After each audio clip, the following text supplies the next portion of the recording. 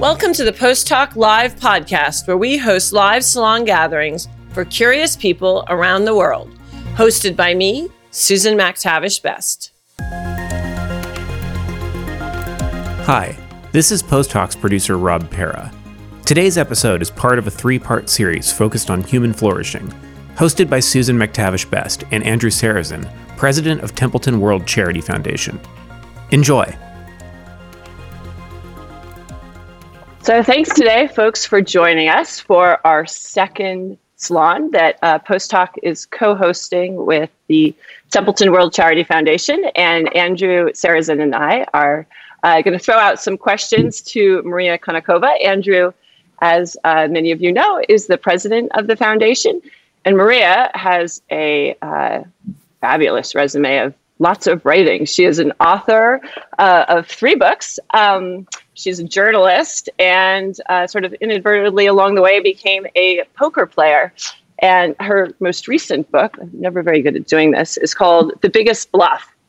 And it is her experience of becoming a poker player. In her last 2 books, one was The Confidence Game and another, Mastermind, How to Think Like Sherlock Holmes, which I was reading this morning in bed. But anyway, thank you so much, Maria, for joining us. And the topic today is decision making. And I feel like all of us collectively around the world have had much the same decisions to make with regards to COVID and going out and risk and short-term risk and long-term risk. But I thought maybe a good way to sort of kick off is to tell us how you got into, briefly tell us how you got into poker.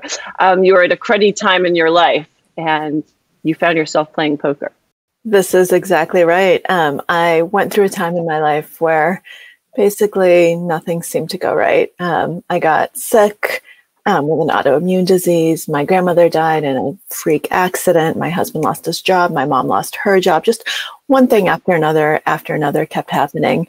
And it made me realize that skill only takes you so far and that chance has a huge part to play in life. It's not like I'd never thought about that before, but this was really something that brought it home. And well, so, to be fair, your PhD was in decision making as well, right? And something called the illusion of control. So thinking that you're in control of things when you're actually not. So yes, I'd given a lot of thought to this, but it became personal and I wanted to write about it. And poker became a way for me to explore these themes of skill versus chance and finding the limits of our control, learning to tell the difference, learning to maximize skill, learning to use variance to our advantage when it's on our side and to be resilient when it's not. And to be able to kind of get up and keep going when variance goes against us. And poker became kind of this metaphor for life. I've never been a poker player, and it's not something that I ever had any interest in. It was purely by chance that I came across the game when I was on Neumann's theory of games and economic behavior. And that's how I originally became interested in the topic, because I thought, von Neumann, one of the great minds of the 20th century, the father of game theory, which if you are interested in decision making is kind of one of the key theories out there, that he was a poker player and thought that poker was not only the perfect way of looking at decision making in life, because he thought it was a game like life of imperfect information.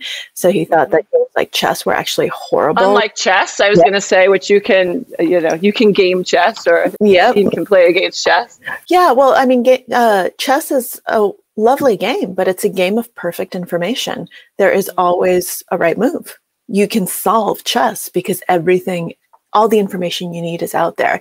And life isn't like that. Life is a game of hidden information. It's a game of knowns and unknowns and trying to figure out where you stand and where your opponent stands and all of these nuances. And von Neumann believed that if he could solve poker, he'd have a really good rubric for just strategic decision making in life, that he'd solve some of the most complex decision problems in the world.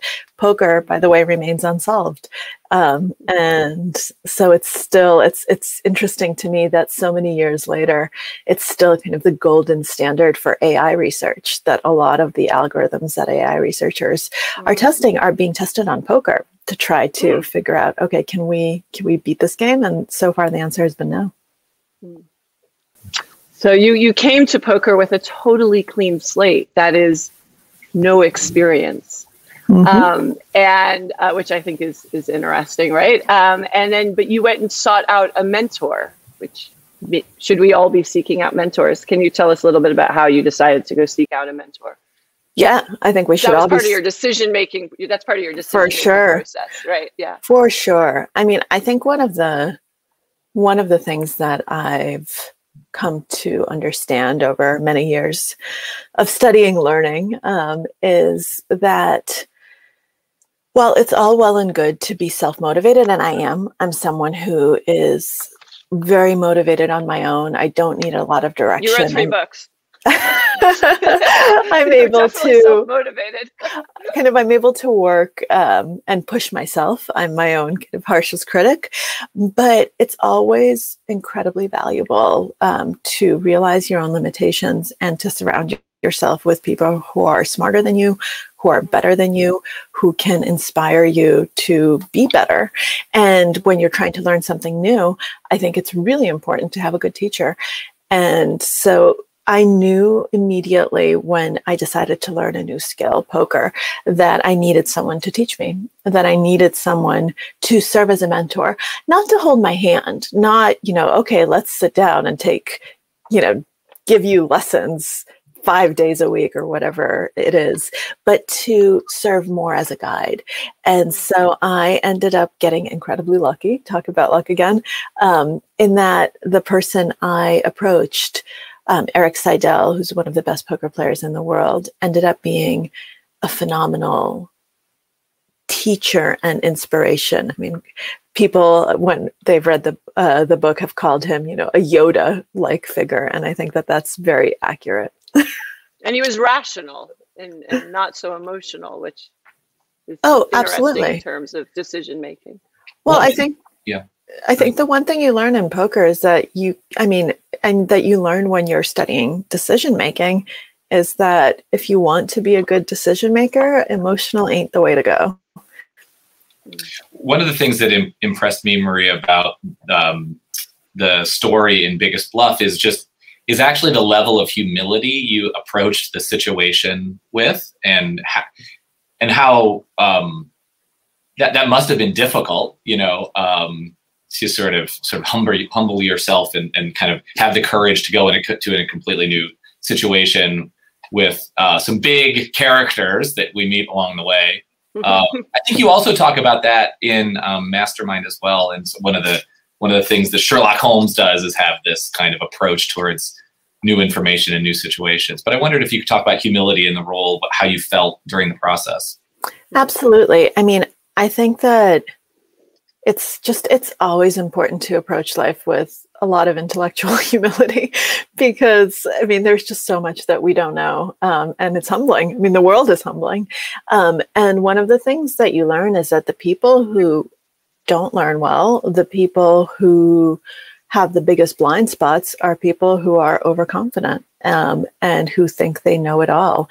And that's the biggest one of the biggest hurdles, one of the biggest points of stagnation for even incredibly intelligent people. That's something I do write about in Mastermind, because I take Sherlock Holmes as this model for thought and for mindfulness. And then he's this brilliant fictional character, but Conan Doyle understood a lot about the human mind, and he makes Sherlock Holmes fallible. And one of Holmes's Achilles heels is the fact that he does become overconfident. He is so good. He's kind of best of the best. And so there's some plot lines where he makes huge mistakes, where he doesn't see his own blind spots, where he becomes complacent, where he doesn't have a good decision process, where he comes to premature conclusions, where he makes assumptions based on biases that he shouldn't make. But the beauty of Sherlock Holmes and the beauty of a fictional character is that he learns from it and that he recognizes it. And then he says, hey, Watson, if I ever do this again, hit me. and I think that that's something that we should all aspire to. It's something that actually Eric Seidel embodies. If you ask him, who are the top 5 players in the world, he would not name himself. If you ask him who are the top 10 players in the world, he would not name himself. Top 20, he probably still wouldn't name himself. And he constantly says, am I still competitive? Am I still good enough? Can I still play this game at the highest levels? And that's what keeps him good. That's what keeps him competitive. And you have so many, especially in poker, where you just have so much testosterone and so much male ego, or what I call in my book, big swinging dicks. I mean, they're all over the place, not just in poker, but in poker, I mean, they're everywhere. And it's on display and it's rewarded. But if you look at the peacocks of the game, they never last, and they're not the best. People who, if you ask like a random person who are the 3 best poker players, they're going to give you 3 names. I'm not going to say anyone right now because I don't want to put anyone on the spot.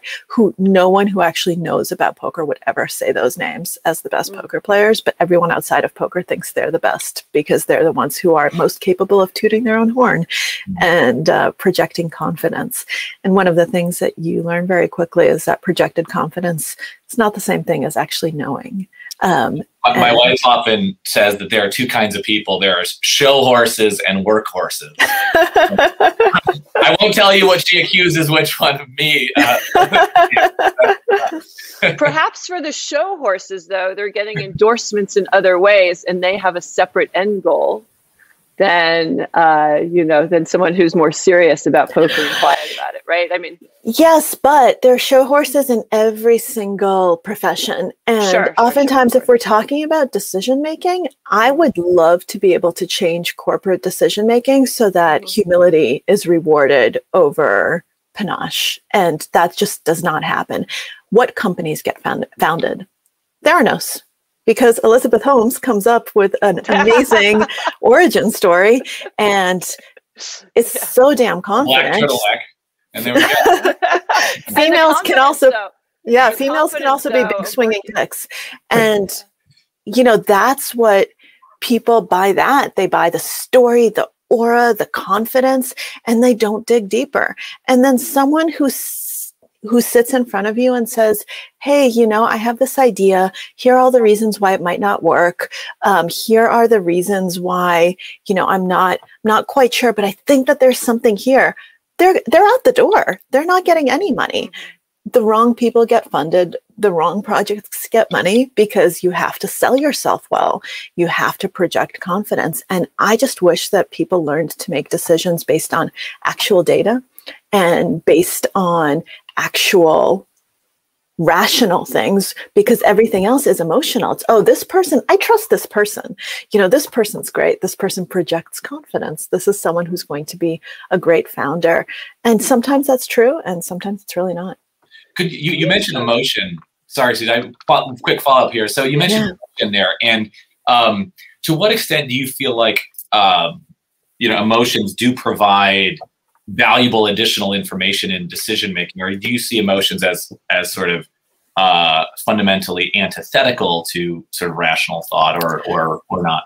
It's a great question. The answer is it depends. More often than not, if you want to go to one extreme or the other, if you forced me to give you an absolute answer, which I hate doing, I would say get emotions out of there.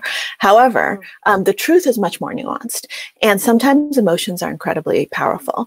What you need to ask yourself is the following question: is my emotion incidental, or is it central to the decision that I'm making?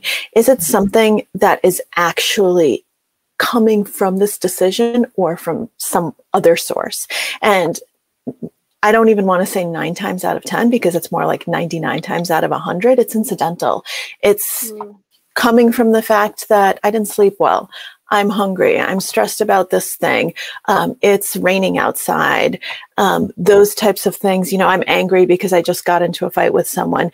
These are all emotions that are going to be affecting how I'm feeling and how I make decisions. They have nothing to do with the decision at hand, and I should not rely on them. Now, I'm not saying don't feel emotions. What I'm saying is become good at identifying the emotions in yourself, at asking yourself, where is this emotion coming from? And if the emotion is incidental and has nothing to do with the decision, at removing it from the decision process so that you can then realize, oh, this is a bias. This is something that is not actually part of the decision I'm making, and I need to step away from it.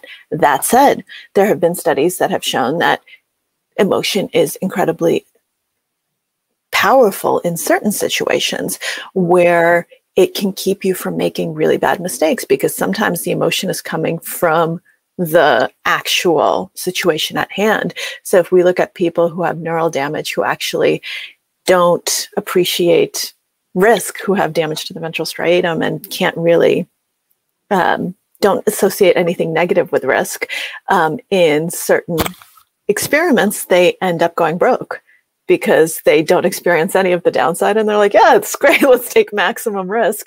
And so clearly, sometimes emotions are important. And if you can't feel that negative emotion in the right moment, you're going to make bad decisions. But that's usually not the case. And usually our emotions are coming from all sorts of different places. And so we just need to add them as one more check to go through when we're looking at, is my decision a good decision? Is my decision a solid decision? I mean, in poker, there's even a term for this. It's called tilt, letting your emotions seep into your decision-making process. And everyone tilts. You just need to figure out how you tilt and how it affects your decision-making, and to try to do your best to even yourself out, so to speak, to get those emotions out of there, because normally they're not telling you much. And I hate when people say, oh, but, it's my gut.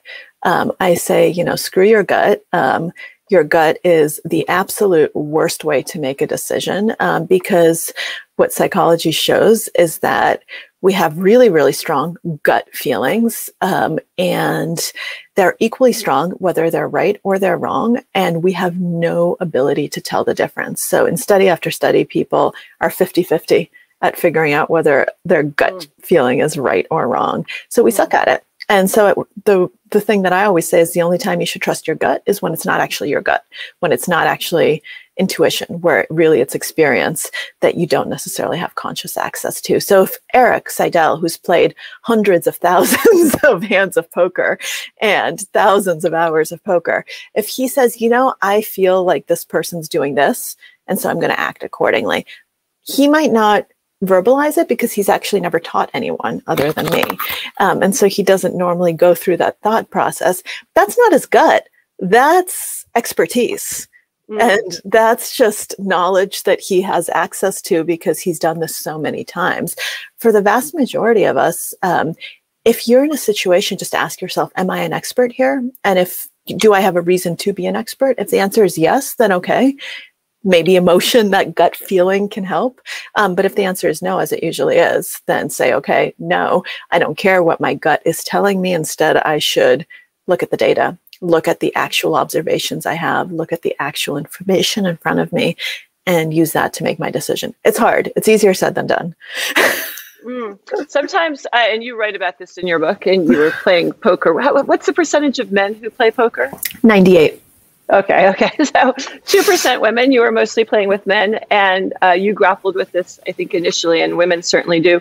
When it comes to making a decision, women often don't want to be seen as hard or being seen as a bitch. And you mentioned Theranos, which was obviously run by a woman, but she was pitching to a lot of men, and she did not have this issue at all.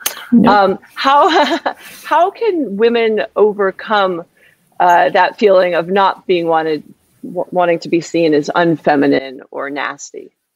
And how did you overcome it, I guess? Yeah, well, it's really difficult. I mean, I overcame it through poker because I was losing money. And it's very, very easy to make behavioral changes when you actually have immediate feedback and money on the line, right? You have monetary value, right? Exactly, when you actually have skin in the game. But what I will say is tread carefully, because I the reason we internalize these lessons is because internalizing them normally is rewarded. So I wrote about this for the New Yorker a while ago, and unfortunately, nothing has changed.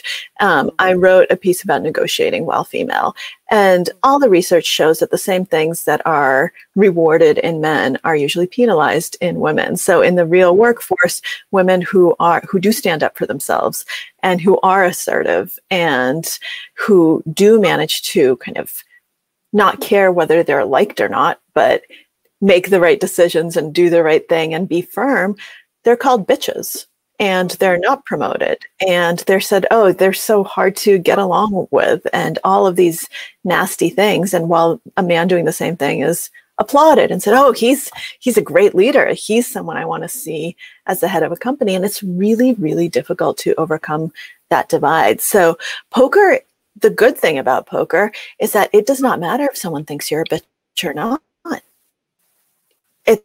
It's actually the most meritocratic thing I've ever seen, the most meritocratic environment I've ever encountered. Because if you play well and make good decisions and are aggressive in the right ways, then you make money. That's it. If someone hates you, that doesn't matter. If someone doesn't think you're pleasant, it doesn't matter. None of these things matters. All that matters is how you act. And I do think that I have become much better able to assert myself outside of the poker world because I learned just how much of a pushover I can be while playing poker.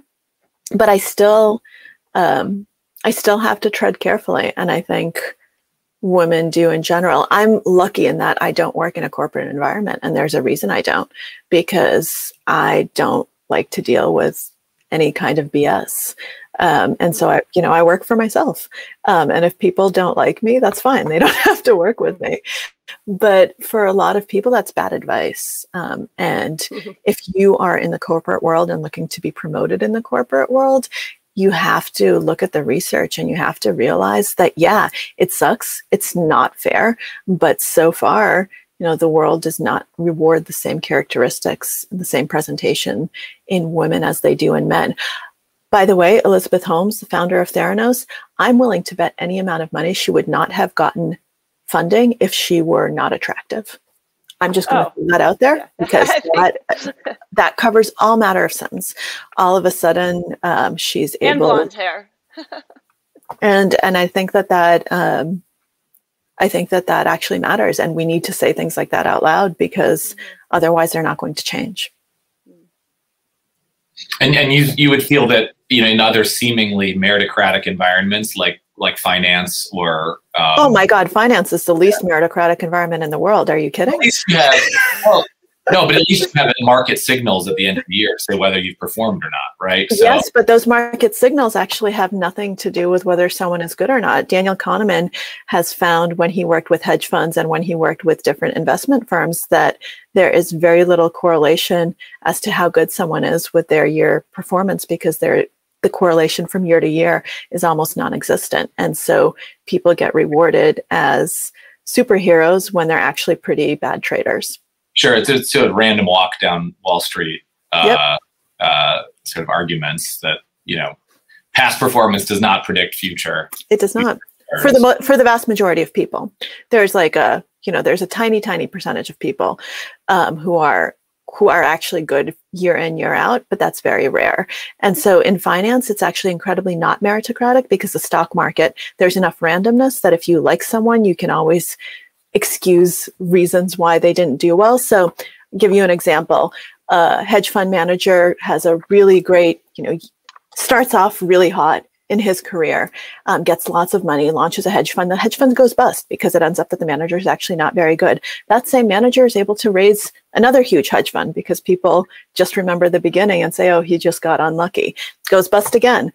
Same hedge fund manager gets a third hedge fund, and someone who actually was kind of less flashy but more solid gets zero.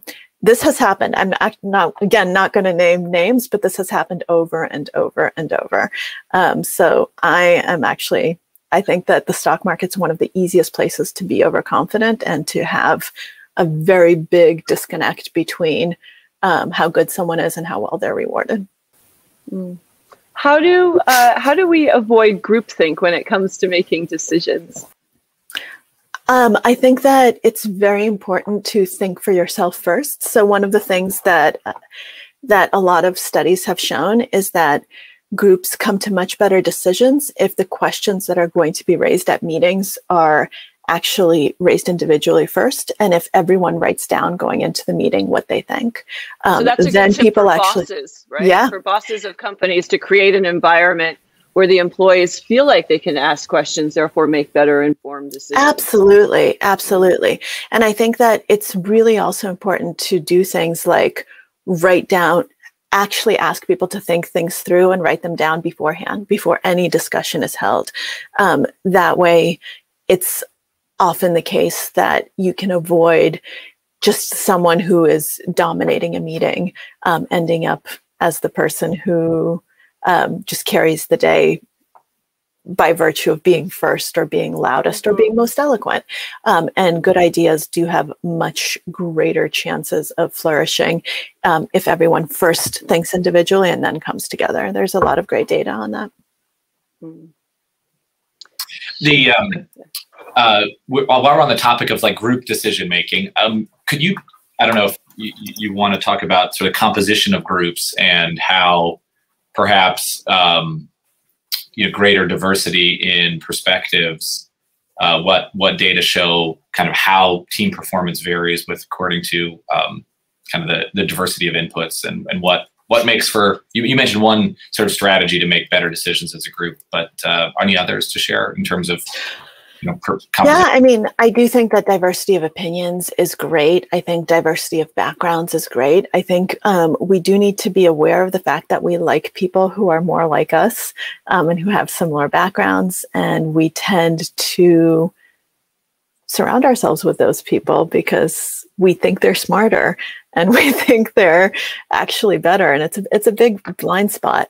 And so I think that trying to fight against that and trying to foster diversity and trying to go against kind of some of those biases is something that often leads to better quality of decisions, and also not being, not thinking that you know what's going to be good in this particular area. Oftentimes the greatest innovations and the greatest breakthroughs in decisions come from people who come from external fields and other backgrounds and things that you just never considered. So I would say, one of the greatest strengths you can have as a leader, as a boss, as a decision maker is to stay open-minded and not think you know what's going to be good. Well, thank you so much for joining us. I know we just had a brief time to chat with you. So I made a couple of notes to remember to ask questions, find a mentor, and approach life with humility, which seems a good way to end this conversation. Thank you so much for joining. Folks, here is Maria's book. When is the paperback coming out? Summer, right? I am not sure. It may be June, but it may not be for a little while after that. We don't have the firm date yet. Okay, well, perhaps we can do a salon in person in New York or something. That would be wonderful. And then I'd get to cook for you. So thank you so much for joining. Thank you both. Thanks so much for listening to this episode of the Post Hoc Digital Salon with Susan McTavish Best. If you liked what you heard, please subscribe and leave us a great review. It really does make a difference. If you don't already, please make sure to follow us on social media. That's @McTavishBest on both Instagram and Twitter. Thanks for attending our digital salon.